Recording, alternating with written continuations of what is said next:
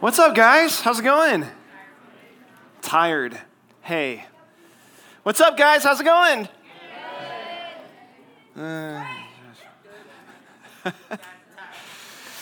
Well, now that I know you're super excited to be here, we can get started. So I was thinking that someone should name the sports team the Dwarf Hippos. Which sport, what sport would that be, you think? Who said water polo? Who? You play water polo? Who plays water polo in here? Yeah, I played water polo. 6 years. Football. What's football? You can't even watch any sports right now. Yeah, you can't go to a baseball game though, can you? You got to watch it on TV.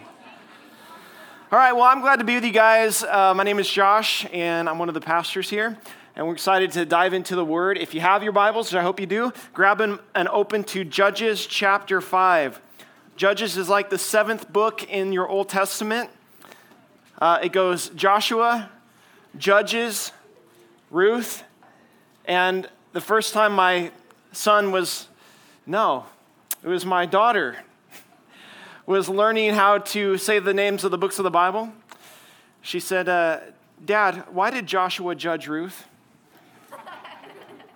Thank you. I appreciate the laugh. That helps a lot.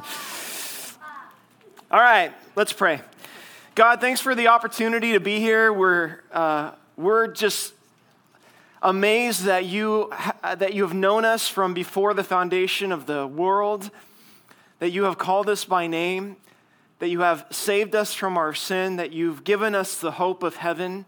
And Lord, I pray that today those realities would set in for every single person in this room today. Lord, that we would not take for granted the privilege we have to worship you, to know you, to be called by you.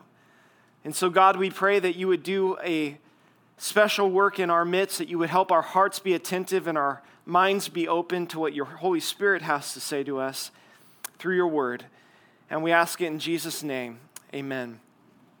So the book of Judges, what we're going to look at today in chapter 5, is a book about cycles, okay? It talks about the children of Israel during the time before they had a king, and this period of their history was a time where they went in these cycles of being obedient to God and then getting comfortable and then being rebellious against God. And then God, because of their rebellion, would send their enemies to defeat them. And then because they were defeated, they would cry out to God again and the whole cycle would start over. And Judges chapter 5 comes into a cycle where we see this amazing woman of God. Her name is Deborah. And she was called by God to help defeat the enemies that had come and taken over Israel because the people of God had rebelled and they were crying out to God for his help. And so God raised her up and he used her powerfully to motivate this general that Israel had that was kind of scared and timid and afraid to lead and afraid to go to battle. And his name was Barak. Not Barack Obama, that's a different guy altogether. This guy was Barak. You say that in the Hebrew. Can you guys say that? Barak? Then you got to get that like you're spitting something really nasty, like COVID spit. Okay, ready? Barak. That's pretty good over there. And this guy was like kind of afraid to go to battle, so Deborah came along and he said, I'm not going to battle unless you go. So she says, fine, we'll go. And then we read about this incredible victory that God gives his people. It's miraculous. We're going to read a little bit about it. And then we read about this other awesome lady. Judges chapter 5 is like about awesome women of the Bible. All the ladies said, what's up? Come on, guys. Are you even here today? Hey, ladies, you proud to be ladies or what? Man, you guys are hard. Well, ladies, I think you should proud to be ladies because there's some awesome women in the Bible that God uses. And Yael, that's her name in the Hebrew. Yael, not Yael, just Yael. And she was awesome because the general of the Canaanite army, the enemy of Israel, he was like running for his life when he realized he was being defeated. And Yael was in this tent out there in the pasture, and she says, hey, come hide over here. And he comes and he hides. He said, will you protect me? Will you protect me? And she says, yeah, sure, come in. And he didn't realize that she was like on Israel's side. So she says, oh, come lay over here, and here's a blanket. And she gives him, he asks for some water, but she gives him a cup of warm milk. And I don't know if you guys ever had warm milk. We don't really drink warm milk, but it helps you sleep, right? So she like puts him to sleep, and she's kind of singing him a lullaby, and he feels nice and safe. And he falls asleep in her tent, and she goes and she grabs one of the tent pegs, like this. We're talking about tent peg. And she goes and she gets the hammer and she comes over to him, and she puts the right on his temple, and she pounds it straight through his head into the ground. I'm not making it up. It's for real. Yes, of course he died. Now, here we go. Judges chapter 5, we have to keep in mind Deborah and Barak just experienced this incredible victory. So what's the first thing that they do as they're leading the children of Israel, the army of Israel in victory? They won this great battle. The first thing they do is Judges chapter 5. And they did the same thing that Moses did when the children of Israel got through the Red Sea to the other side. They did the same thing that Hannah did when God answered her prayer for a child. The same thing that King David did, like every day, all the time. The same thing that Nehemiah and the children of Israel did when they completed the wall of Jerusalem. The same thing that Mary did when she found out that she was going to give birth to the Messiah. The same thing that Jesus did before he went to the cross after the Last Supper with his disciples. The same thing that Paul and Silas did when they were locked up in prison at midnight. Can anyone guess what all these people did? They did not pray. No. That's right. They sang a song. They sang a song. Judges chapter 5 is one long song, and I'm not going to sing it for you. Actually, I'm going to sing part of it for you in a little bit. But Judges chapter 5 is one long song. But here's the thing about worship, and I'm just going to take a little bit of a rabbit trail. We'll come back. But worship is not just singing. It's the way we live our lives. It's what we were designed to be. Do you know that every single human being worships something? It is either God, the true and living God, or something else that is created.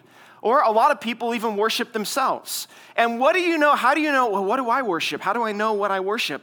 What demands the most of your time? What do you love to do the most out of anything else that you would sacrifice for, give yourself to, whatever it might be?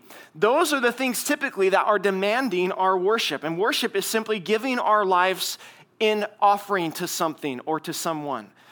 And when it comes to singing is a way, it's an avenue of how we express part of our worship to God. And could I say that it is a very, very important one. In fact, I think music was designed by God to be almost a language.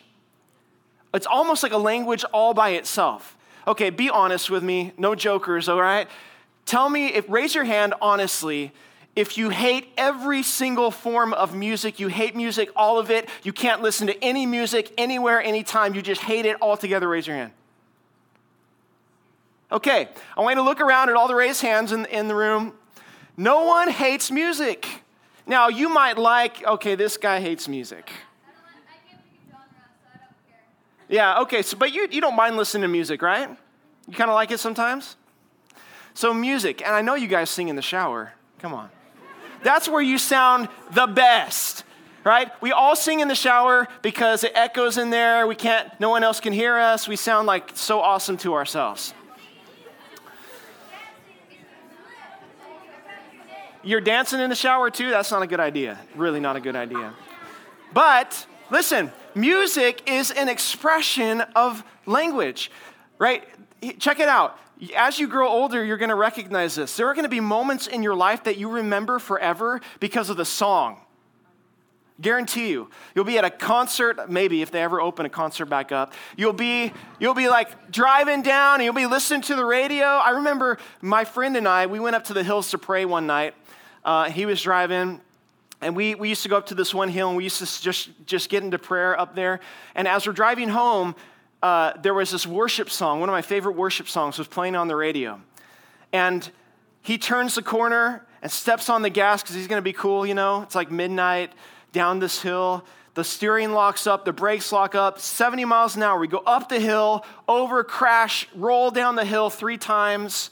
Windows all break. The whole thing is smashed. It was crazy. Should have been dead. And we landed upside down, and I'm hanging upside down. You know, my seatbelt's like there, and I'm like, glass everywhere. There's this red stuff on the ground. So I'm like checking my hair. It was transmission fluid, not my blood. But here's what I remember.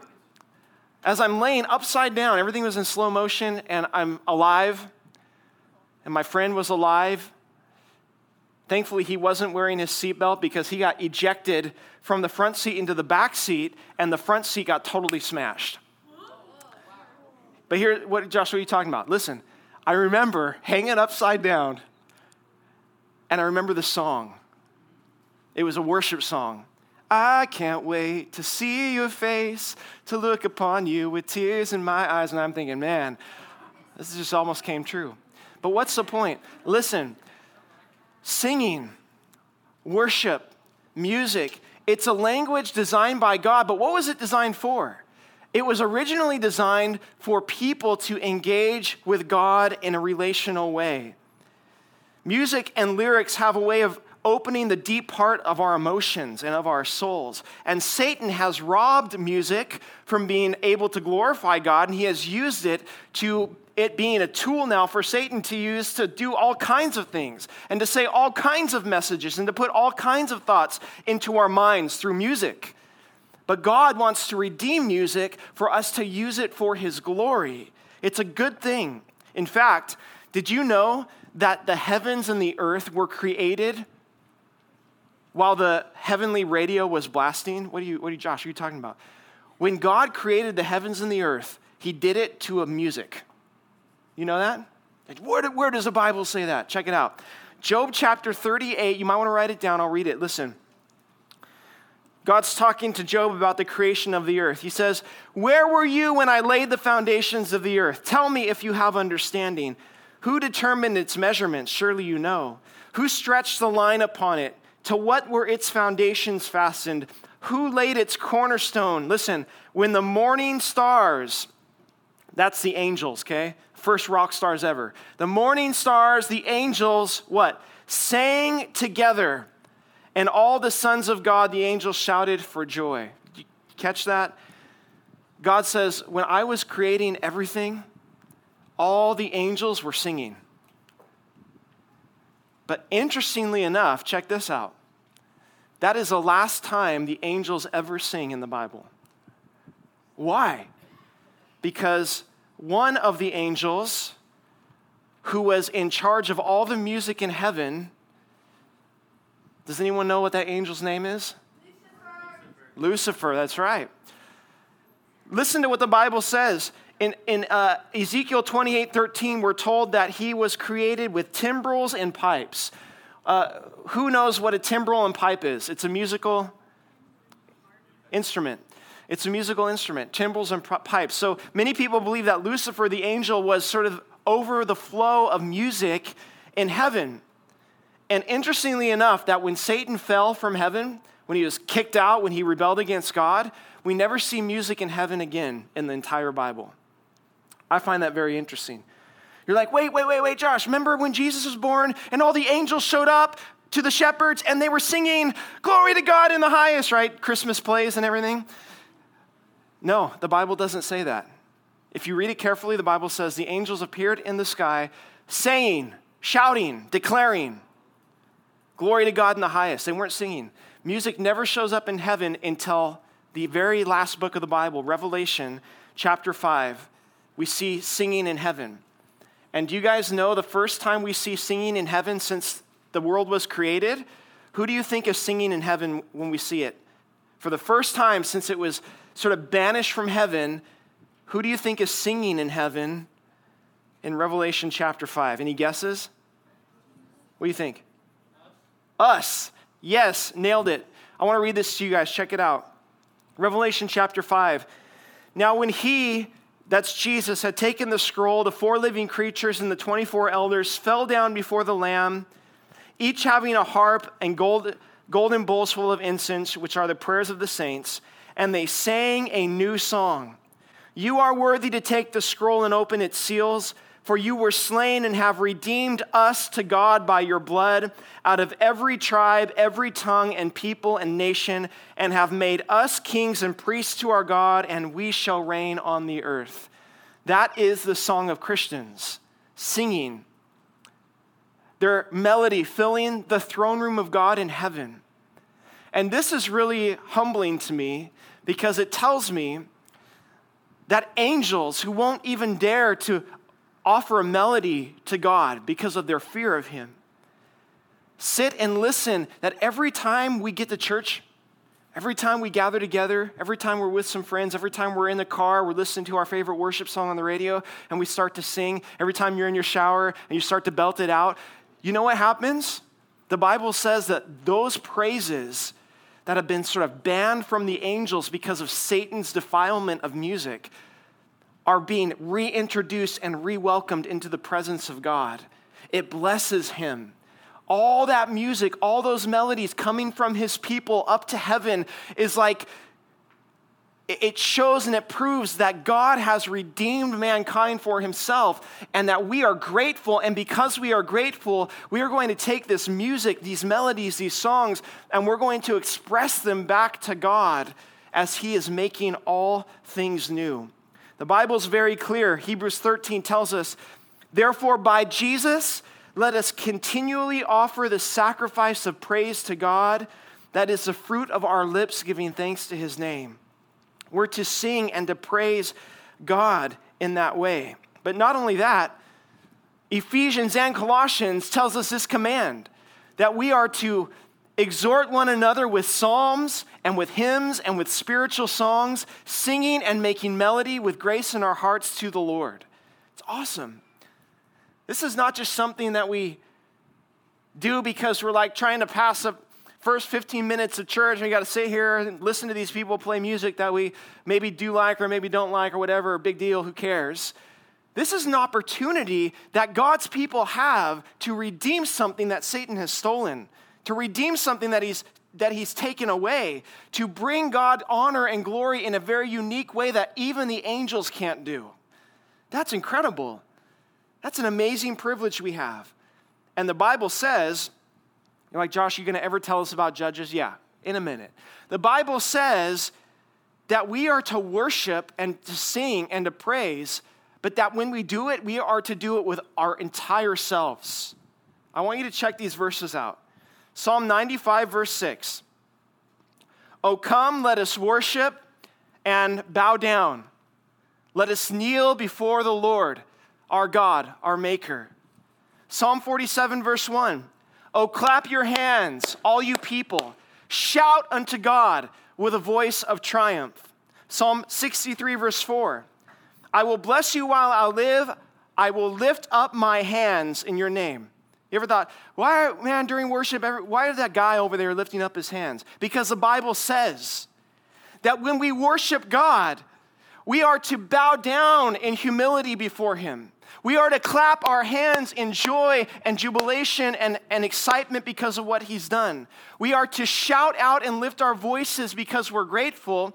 We are to lift our hands because we are surrendered to him and we acknowledge, Lord, I am not the king of my life. You are. I am not worthy. You are. And all those physical expressions that we make during worship are all a declaration that God, I'm not just like half in with you.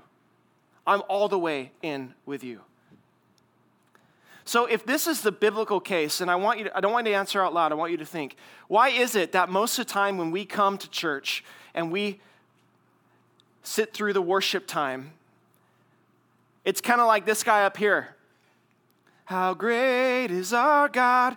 And then everyone's like this.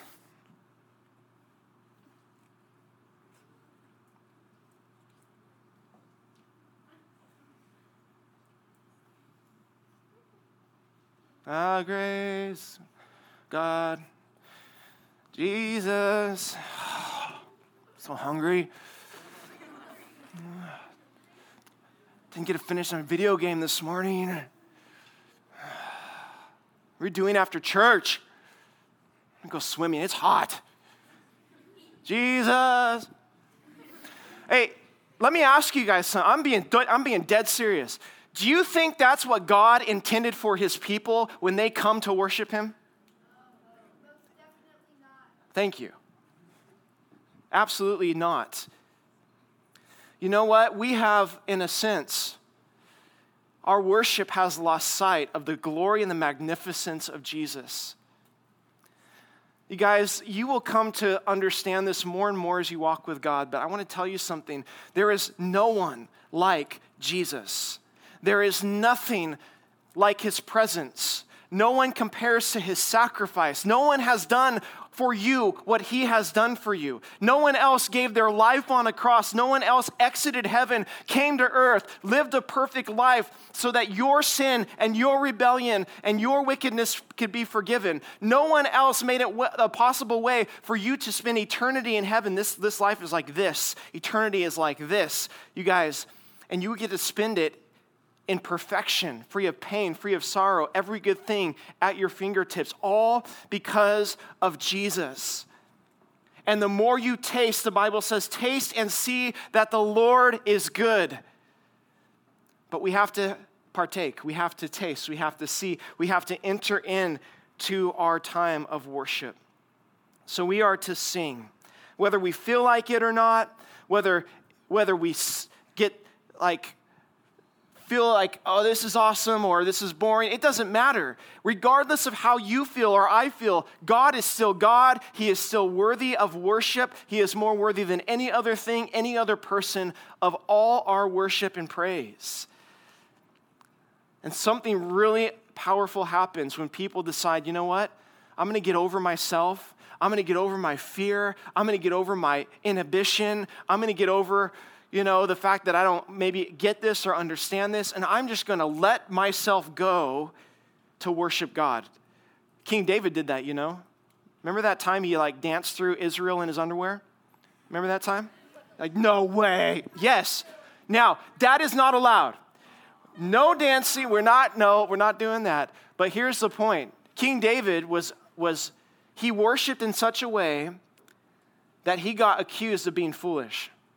He worshiped God in such a way, and when he got accused of it, he said, I will become even more undignified than this because I am just a fool compared to God. I am willing to make myself look like a fool if it means that I can bring glory and honor and worship to God.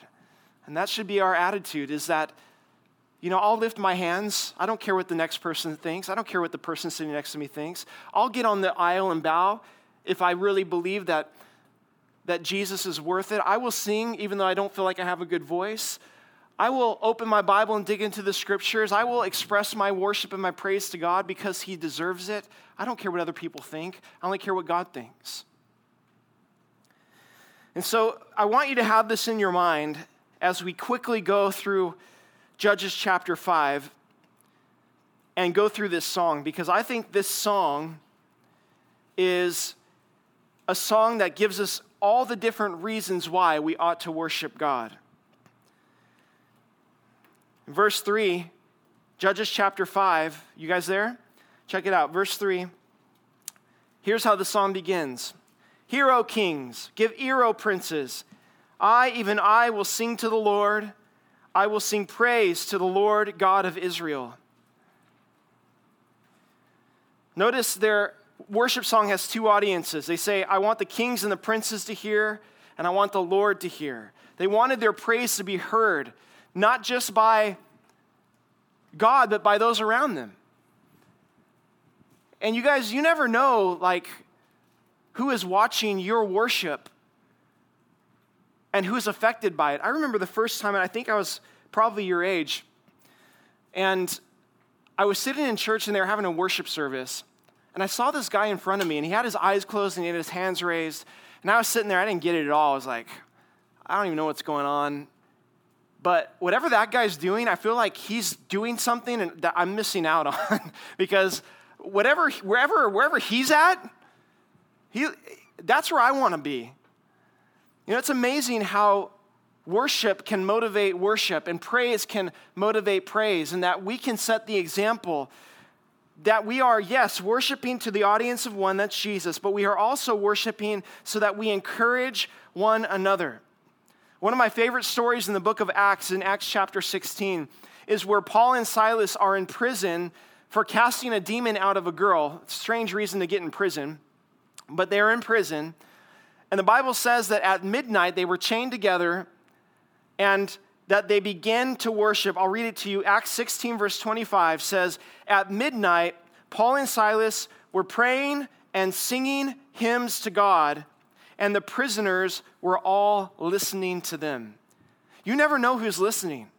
You might even be, I'm just in church. You never know who's sitting next to you. You never know who's seeing your praise and saying, you know what? They're going through a hard time, yet they're singing. They're going through a trial, but they're still singing. Oh, their life isn't easy, but they're still worshiping. It motivates us to look to Jesus in a deeper way. And I realize that some of you guys don't like to sing publicly. Like Paul and like Silas singing in prison, you have prison singing, always behind a few bars, and you can never find the right key. Okay. Thank you. But even if you can't sing on the right key and you can't find your place, we are all called, the Bible says, to make a joyful noise. Even if we can't sing very well, we can all make a joyful noise. And the power of God will be at work. The second reason they sang, in fact, I might need this here pretty soon.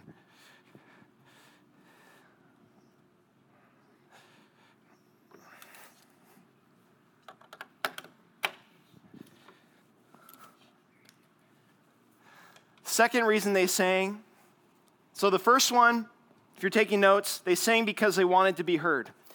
They wanted the world to hear them. They wanted the kings to hear them. They wanted God to hear them. And we too, we sing because we want to be heard. Secondly, they sang because they saw God's mighty work. They saw God's mighty work. Look at verse 4. Here's the song, continues. When you went out from Seir, when you marched in the field of Edom, the earth trembled and the heavens poured and the clouds also poured water. The mountains gushed before the Lord, this Sinai, before the Lord God of Israel.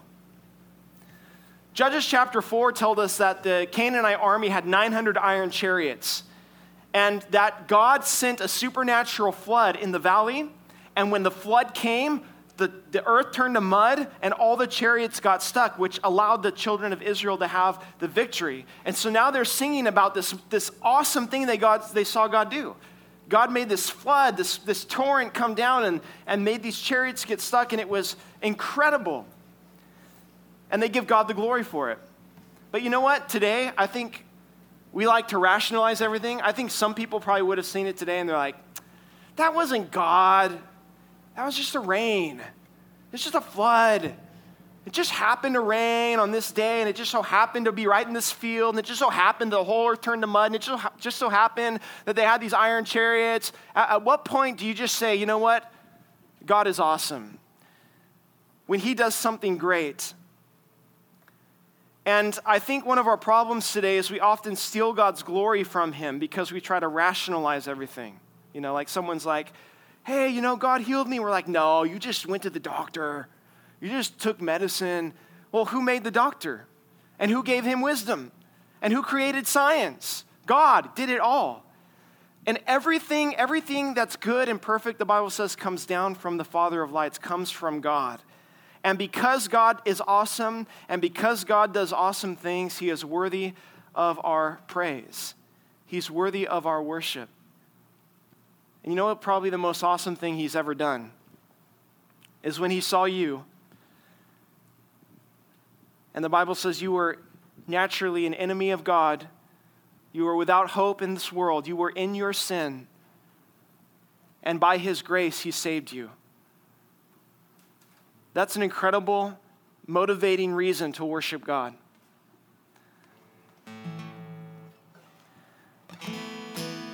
How great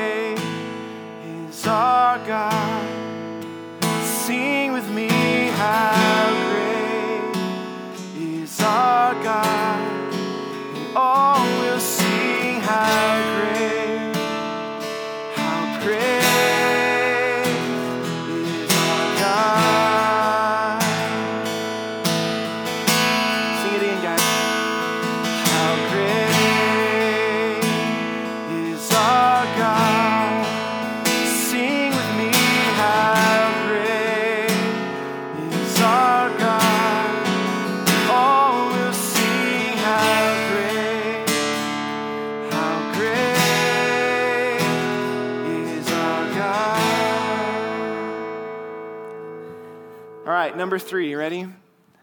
We'll get you guys singing by the time the worship's, by this over. Okay, number 3, the third reason they sang is because they desire to see revival. You guys heard this? Like, pray, oh Lord, bring revival. God, bring revival. And I think he's doing that right now. Through all of this season of COVID and everything, you guys realize, right? Like what you're doing right now is currently illegal in California.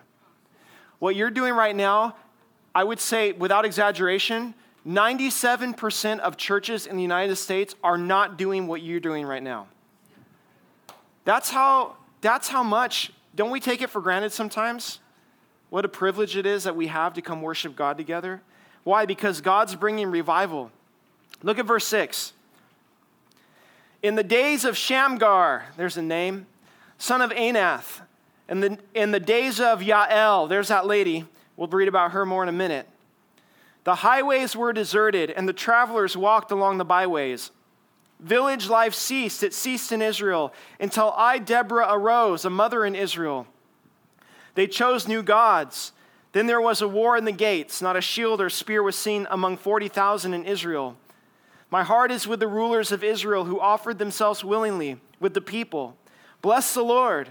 Speak, you who ride on white donkeys. That was like a Lamborghini back then. If you had a white donkey, you were like seriously high status. So speak, you who ride on white donkeys, who sit in judges' attire, and who walk along the road, far from the noise of the archers, among the watering places. There they shall recount the righteous acts of the Lord, the righteous acts for his villagers in Israel. Then the people of the Lord shall go down to the gates. Awake, awake, Deborah, awake and sing a song. Arise, Barak, and lead your captives away, O son of Abinoam. You're like, Josh, that was long. What is that? Here's what she's saying. She said, there was a time in Israel where all the life, all the joy of living ceased.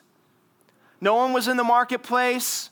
No one was going to having fun. No one was having get-togethers or parties. It was just like life was dead. Sound familiar? And people were sad and depressed and discouraged. And then they said, God did this amazing thing, and now all the people are like walking down the streets and riding their white donkeys and doing all this stuff, and they're talking about, did you see what God did? Isn't that awesome? Yeah, praise God, let's sing a song. That's called revival. But here's the thing about revival. You can't have revival unless you have your own experience with God. You can't live on the faith of your parents. You can't worship because God did something cool in your dad's life. Yeah, you can be thankful for that, or your mom's life. But God has to do something in your life. God has to show himself to you. And how do I do that? You open yourself up to Christ. You yield yourself to the Lord, and you will start seeing him do one thing after another thing after another thing. And you're going to be like, Lord, all I can do is worship you. You're awesome. So we must awake. And then they were worshiping, number 4, if you're taking notes, because the people of God united. We're told in verses 13 through 18, I'm not going to read them all for the sake of time, but like all the different tribes, like they came to fight the battle together. Like this tribe came and this tribe came, and they were coming from the north and from the south, all to fight the battle together. But then there were like 3 tribes that heard about the battle. They were like, nah, you guys, we're good. You guys fight. We're just going to stay over here, protect our own stuff. We're just going to stay over here and do our own thing. You guys fight. And they get called out in here. How would you like your name to be in the Bible forever? Because you chickened out. Like, yeah, Jill and Mary, they were over there praying and worshiping, but yeah, Derek, man, he just was over there doing whatever. If your name is that, it's not personal, okay? Here's the thing. We have to choose to worship. We have to choose to be in the fight. We have to choose to engage with the Lord. We can't just stay off on the sidelines because we want to do our own thing. We want to protect our own interests. We want to, maintain our own comfort. No, we have to be on the front lines of battle. And so we sing because when we all come together, something incredible happens in the spiritual realm. Number 5, they sang because the Lord delivered them from the enemy. Verse 19 says, the kings came and fought. Then the kings of Canaan fought in Tanakh by the waters of Megiddo, and they took no spoils of silver. They fought from the heavens. The stars from their courses fought against Sisera. Sisera was the Canaanite general.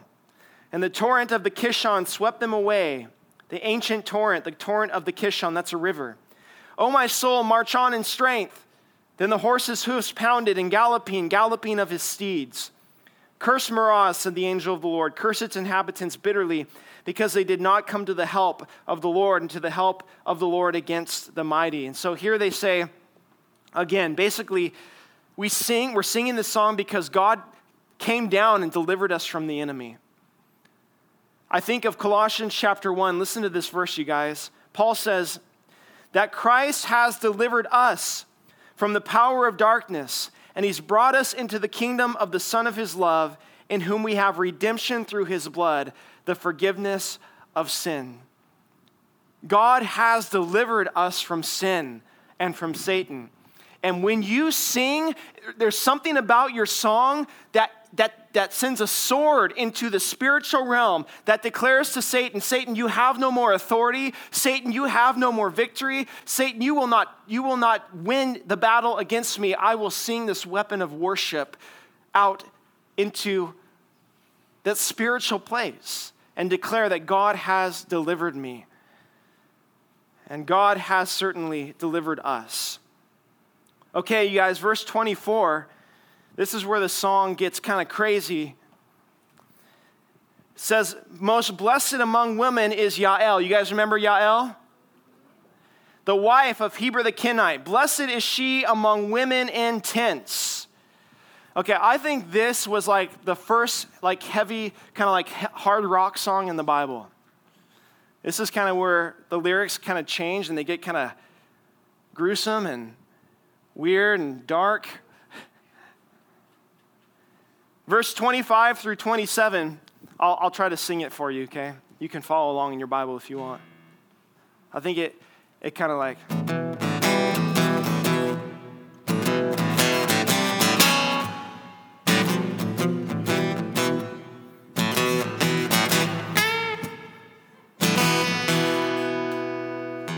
He asked for water, she gave him milk. She brought out cream in a lowly bowl. She stretched her hand to the tent peg, her right hand to the workman's hammer. She pounded Sisera, she pierced him in his head. She split and struck through his temple. At her feet he sank, he fell, he lay still. She pounded Sisera, she pierced him in his head. She split and struck through his temple. At her feet he sank, he fell. Where he sank, there he fell dead. Right? Something like that, probably.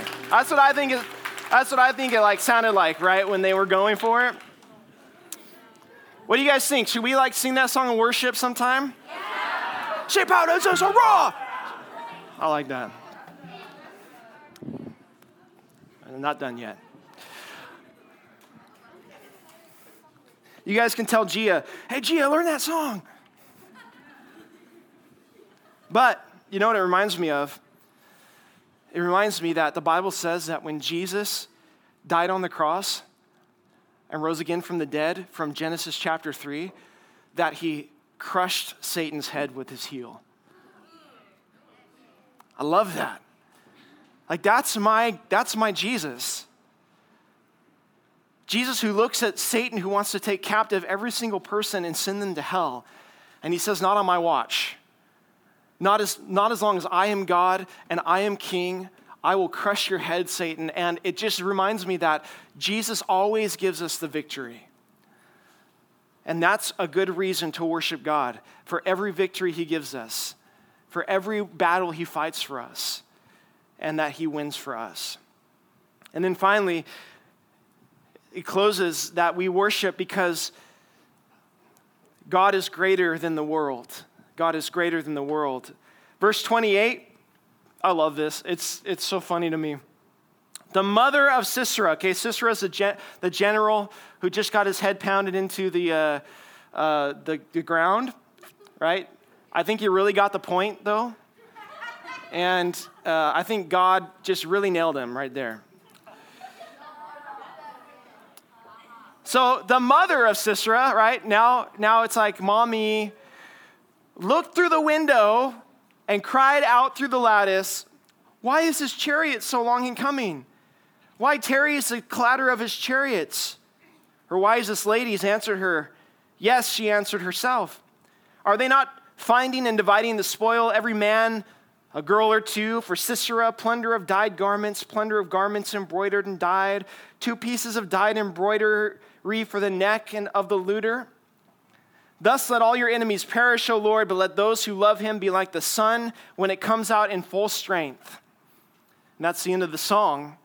But notice, Sisera's mommy is looking out her window. She's like getting nervous because Sisera's not coming home. And she's like, "Oh, where is he? He's late. What happened to him?" But then she and all her friends were like, "Oh, wait a minute. They're just fighting against Israel. It's just Israel. They're probably just hanging out. They're probably just looting everybody, and they're probably just getting all their plunder, and they're probably just getting necklaces and clothes. Yeah, that's what they're doing. No, your son's laying dead with a spike through his head. I'm sorry. That's what happened." But you know the reality is the enemies of God think that the people of God are weak. It's just a church. It's just that kid, just get that Jesus follower over there. No, forget about them. But the Bible says God uses the weak things of the world. God uses the foolish things of the world to confound the wise. God uses us in our weakness to become strong. There is nothing special about you or about me. There's nothing that we bring to the table that we're somehow wise or strong or have some sort of great talent to offer God. It's that when we yield ourselves to God, he uses us to do things that no one else would think we could do. And I want to challenge you. Maybe there's even just 1 or 2 of you who would hear this and really grab onto it. Is that would you be the one? Would you be a young man or a young woman who would say, "God, I realize I don't have anything to offer you, but everything I have to offer you, I'll give it all to you if you would use me." Because if that is the case, then you will be miraculously used by God in your school, around your friends, in your family, in the church, in the world. A yielded person, God is looking for someone who is available. And I would just say, would you be that person? Would you be that one? To say, you know what, regardless of what anyone says or thinks, I will follow Jesus. And so this whole song, we see all these things that are taking place and she says, I'm going to write a song about it because I'm so excited about how God delivered us. And I'm so excited that he made the foolishness of the world. And I'm so excited about, Yael getting Sisera. I'm so excited about what God did that I'm going to sing a song about it. But you know what this convicts me of is that maybe when I don't feel like singing, it's less about the song or the worship leader or any of that, and it's more about the fact that maybe there's nothing really happening in my life that connects with the song.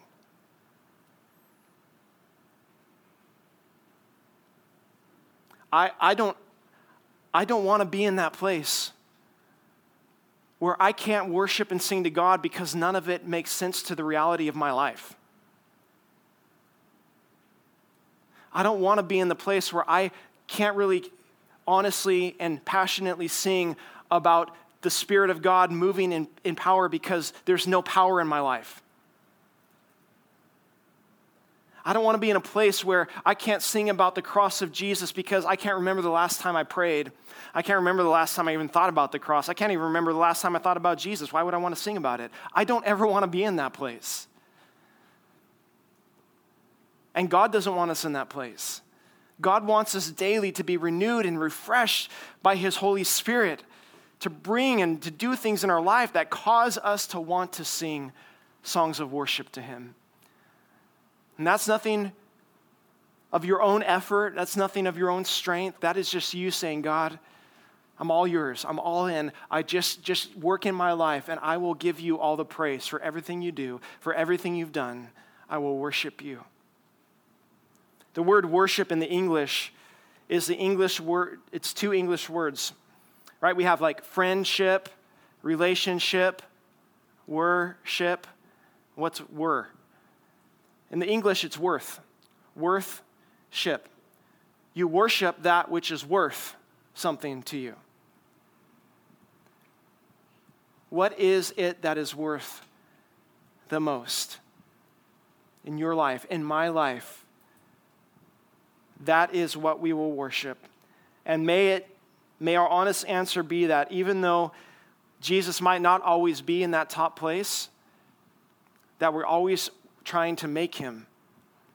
We're always seeking to put him in that top place in our lives. And so you guys, if you could close your eyes for a moment. We saved the majority of the worship for the end because I wanted us to have a chance to respond to God. And listen, it's not my desire to make anyone feel uncomfortable or to make anyone feel pressured. Listen, worship is between you and God. If you want to worship him, then do it. If you don't, that's between you and God. It's none of my business. I'm not here to judge you. But here's my challenge. I wonder if there are some of you in this room that you've never even experienced what it's like to be really engaged in worship. You've never experienced the moment you close your eyes and you say, I'm going to just stop thinking about all the stuff going on. I'm going to stop thinking about where I need to be and what's going on. And I'm just going to start thinking about Jesus and letting the words flow from your lips of the song. You've never stood up. You've never just lifted your hands because you just want God to know that he has all of you. You've never really sung out with all your heart and your voice because you've been intimidated and afraid. I want to challenge you that if you feel compelled by the Holy Spirit and you start thinking about what he's done and you start having that sense in your heart like, you know what? Jesus is worth this. That you would engage him in worship. From the heart. From the mouth, from the hands. And that we would just expect God to actually come in this room. The Bible says God inhabits the praises of his people, that he is actually would come here and do something in your heart that you would never even expect or anticipate. So Lord, we just come to you and we just pray, Lord, that you would do a special work in our hearts right now. God, we pray that your Spirit would come as we close our time in worship, that we would never take for granted the opportunity we have to sing a song to you. How special it is. How moving and how monumentous it can be in our lives even. And so, Lord, we just declare you as our King. We say, Lord, you are worthy. God, you are everything. You have saved us. You have redeemed us. Jesus, you have given your life on our behalf. You have loved us to the very end when we were unlovable. Lord, you have been our God. You are our friend. You are our Father. You are real. You are true. And Lord, this is not just a church. This is not just another time we get together in a building. No, this is a living, breathing organism in which your Holy Spirit inhabits. And we want to experience the fullness of who you are, God. We want to worship you with our songs. We want those songs to birth into worship that comes out of our lives, out of the things we say, think about, and do. That in every way, Lord, we would give you praise. And you guys, here's the number one thing that you have to have before you can even experience true worship, and that is you have to have Jesus. There might be some of you who are here today that you don't know Jesus as your own Savior. You've come to church because your parents make you. Maybe you even like it to see your friends. You've seen that your parents are Christians. You've seen that maybe your friends have this relationship with God, but you don't know what it's like. You've never prayed to receive Jesus into your life. You've never asked him to be your Savior. You've never worshiped him as your own King, as your own God. The Bible says you must do that. That in order to be saved, you have to proclaim faith and trust in Jesus Christ as your own Savior, as your own God. That he died on the cross for your sins, that he rose again from the dead. So before we even worship, I'm going to ask everyone to keep their head bowed and their eyes closed. And if you are not certain about where you personally stand with God, you maybe not thought about it, you maybe avoided it, you're like, I don't know if I want to do the whole church thing. Don't do the whole church thing, do the whole Jesus thing. If you know you need Jesus in your life, if you know you need to be forgiven of your sins so that you can go to heaven, if you know that you don't have this personal connection with God that you want, I'm going to invite you to receive Jesus into your life.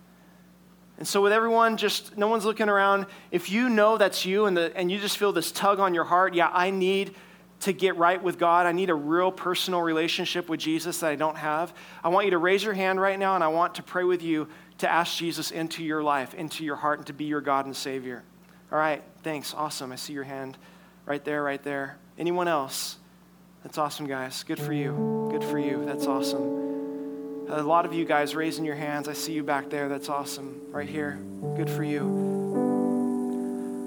You guys, this is where it gets real. This is where it's not Sunday school anymore. Christianity is not church games. It's a relationship with a God who is real and who is powerful and who is mighty and who is loving. And God, we just ask you to pour your Spirit out. If you raise your hand, I want you to pray this prayer with me. In fact, I'm going to ask you, just to be really bold, if you raise your hand, you stand up where you're at right now, right before God and before all these people. Just stand up where you're at right now. That's right. You guys, good for you. Can you guys give these people a hand right here? That's awesome. I want you to stay standing. Yeah, good for you. That's awesome. Don't be embarrassed. This is not anything to be embarrassed about. It doesn't matter what anyone else thinks. Okay, guys, if there's someone around you, I want you to just, as a brother and sister in Christ, just go lay your hands on them right now. We're going to pray for them that as they receive Jesus into their lives. God, we thank you for these young men, these young women that you are calling out of this world. You are calling to serve you. You are calling to be their king. Lord, they have heard your voice. They're responding today. I'm so proud of them. Lord, touch their lives in a way that they've never known before. Send your Holy Spirit to fill them right now, that they would know that God is with them and upon them and in them. And right now, I want you to repeat this prayer after me. And everyone, we could just all repeat it together, just to pray it together, okay? Just repeat this prayer that you're praying it to God. Say, Jesus, come into my life. Forgive me of my sin. I give my life to you and ask you to be my Lord and Savior. Help me to worship you now. And thank you for saving me. In Jesus' name, amen.